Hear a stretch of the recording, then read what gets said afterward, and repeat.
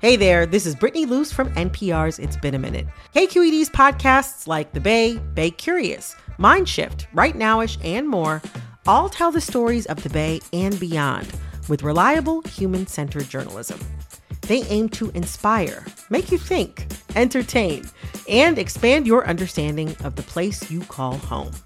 Here's how you can support podcasting at KQED. Showing your support is easy, and you can join Brittany in supporting KQED Podcast too at donate.kqed.org/podcast. That's donate.kqed.org/podcast. From KQED.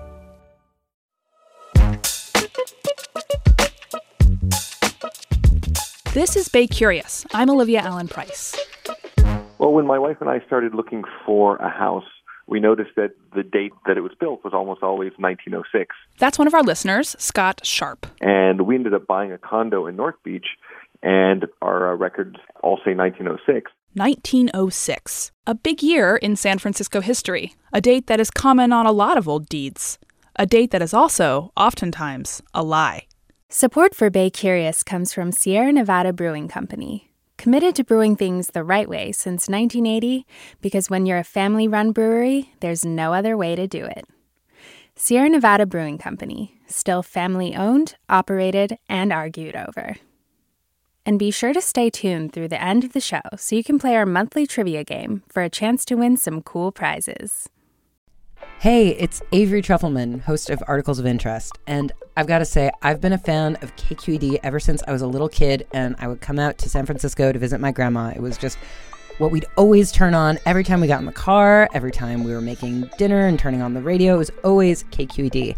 And then over the years, I've become a massive fan of KQED podcasts because this is local reporting at its best. These are answers to questions you've always wanted to know, interviews with exciting, unusual voices, necessary journalism, all told with love and care and artistry. And did you know that a majority of KQED's funding actually comes from members? It's just people like you and me supporting the programs they love, while also getting access to cool events, behind-the-scenes footage, and so much more. If you want to sign up and be a part of this amazing community, visit donate.kqed.org/podcasts to become a member today. That's podcasts with an S.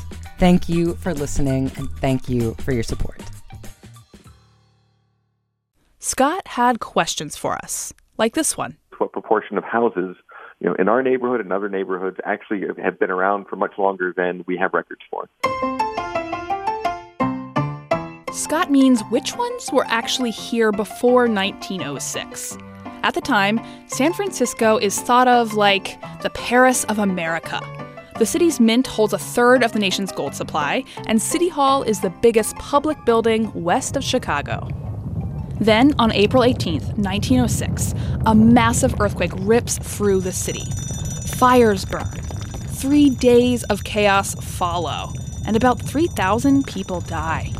250,000, that's half the city, are left homeless from the destruction of roughly 28,000 buildings.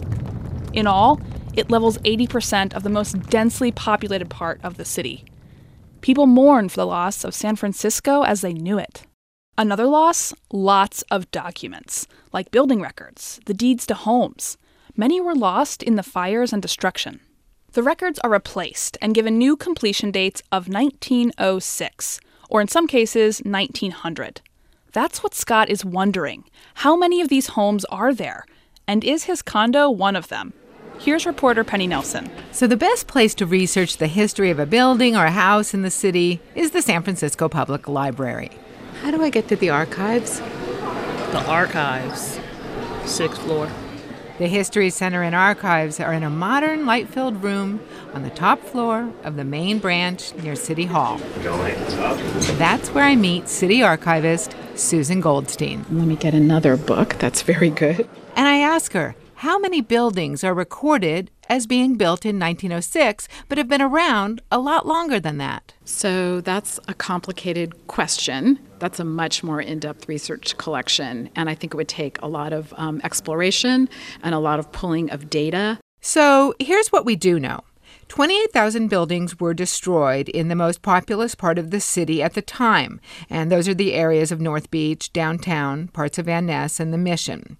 So some quick math tells us that about 7,000 buildings were left standing. And this is speculative, but if all of those were given the 1906 building date, then we could say that there are about 7,000 buildings with made-up dates of record. And Goldstein tells us there's one major myth that a lot of people have about the fires and earthquake that we need to clear up, something that's just wrong. Some people think we've lost all the records. That's really not true. Many of the city's building records did burn, but lucky for us, not everything. We have a wealth of information in the water tap records. So each building has a water supply and the records to go with it, the records of hooking up that water. So that means we can at least look up Scott's building to see if it was already there in 1906. And that seems simple enough. So we look for Scott Street, which is Grant Avenue, but at first we find nothing. Goldstein's looking through the records for Grant Place and Grant Alley. Oh, Grant used to be DuPont. Grant was DuPont. That's what it is. Now we know what Scott Street was called back then. Yeah, but we can't find his building number. But we know the cross street is Filbert, and Goldstein says there's another set of documents we can check to help us zero in. We have Sanborn fire insurance maps that go back to the 1880s. Those maps show us what the buildings were before the fire. We hope they can help us answer a second question Scott has. He wanted to know if his building was there before 1906 and the earthquake. He was curious if it used to be something like a boarding house for sailors because he'd heard a rumor to that effect. We found a couple clues to try to answer that. One, the fire insurance maps show us that in 1905, the footprint of Scott's building looks completely different from what's there now. It looked more like a retro version of what we'd call mixed use, with a bakery and a furniture repair shop on the first floor and flats on the second. The second clue is his building has a 1906 date for when it was built. So after the earthquake and fire, there was a flurry of construction around the city. While many homes that survived the earthquake were given a stand-in 1906 build date, thousands of buildings were actually built that year too. And these clues tell us that the building that he lives in now most likely wasn't there before the earthquake hit. We can't be sure, but that's what we know. And along the way, we also learned that if you want to research the history of your home, you too can visit the library archives, and you can even do a lot of the research online, especially if you have a San Francisco City Library card. Penny Nelson, thank you so much. Hey, thank you, Olivia, and everybody, happy hunting. Thanks to Bay Curious listener Scott Sharp for asking us his question. Do you have a question for Bay Curious? Ask us. We want to know what you want to know. Visit baycurious.org. Bay Curious is made in San Francisco at KQED. I'm Olivia Allen Price. Thanks for listening. Hi, Bay Curious listeners. Are you ready to play May's trivia game? Every month, we read a question here at the end of our episode. You can give us your answers over at our website, kqed.org/baycurious, or just click the link in the episode description. Out of the correct answers, we'll randomly choose one lucky winner to receive a cool prize package with Bay Curious swag and Sierra Nevada goodies. Okay, our question for the month is, the world's longest-running pillow fighting contest was held from 1966 to 2006 in what Bay Area town? Our trivia quiz is made possible by Sierra Nevada Brewing Company. Good luck! Hey, it's Glenn Washington from Snap Judgment, and if you love what you're hearing, and I know you love what you're hearing, please consider becoming a KQED member. Get special access to cool events, behind-the-scenes footage, and so much more. Plus, you'll sleep better at night knowing you did your part for the community you depend upon. It's in you. Please be in it.